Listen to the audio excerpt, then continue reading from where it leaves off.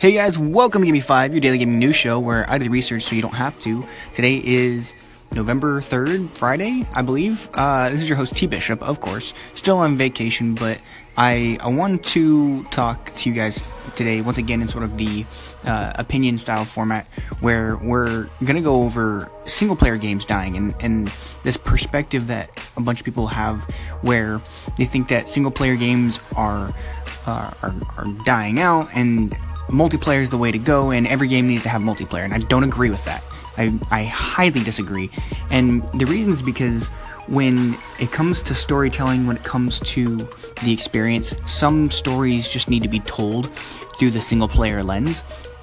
Does that mean that you can't play a game, side by side with someone else? No. I want to say, just to sort of set the stage from the very beginning, I grew up playing a lot of single-player games where we would, my cousins and I would take turns playing, or I would watch my dad play, or, I remember Final Fantasy being one of my all-time favorite series, and there were multiplayer versions of those games, but it wasn't absolutely necessary, and in fact, a lot of times it would actually take away from the story if the developer put a bunch of time into making it a multiplayer game, because they have to be able to create these platforms with servers and all kinds of other stuff. And so that's why games so even take Assassin's Creed, for instance, with Origins.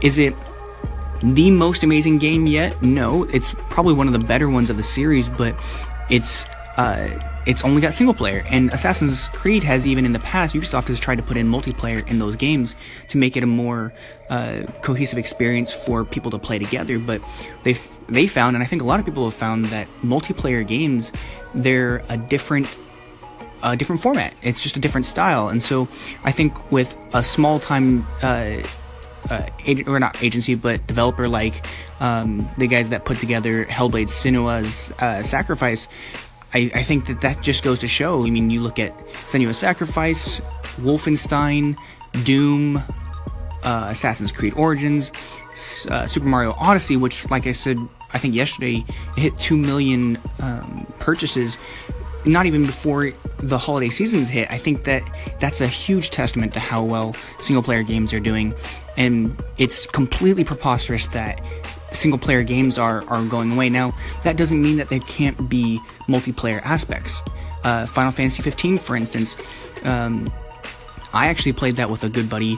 We were on the mic, we were both playing the game at the exact same time, talking about the experiences that we were having, and that's fantastic, because that's sort of the community-driven feeling. But not every game has to have multiplayer.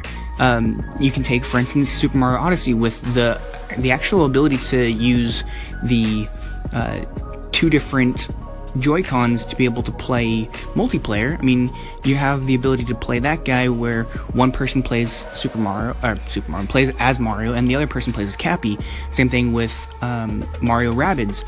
One person gets to control two characters, and one person gets to control two other ones, and you go through specific challenges. It's almost a separate game, though. And so there's nothing wrong with having multiplayer aspects, but I don't feel that single-player games are dying or are dead, and I think they're far from it, because plenty of people still have stories to tell, and that's what's important.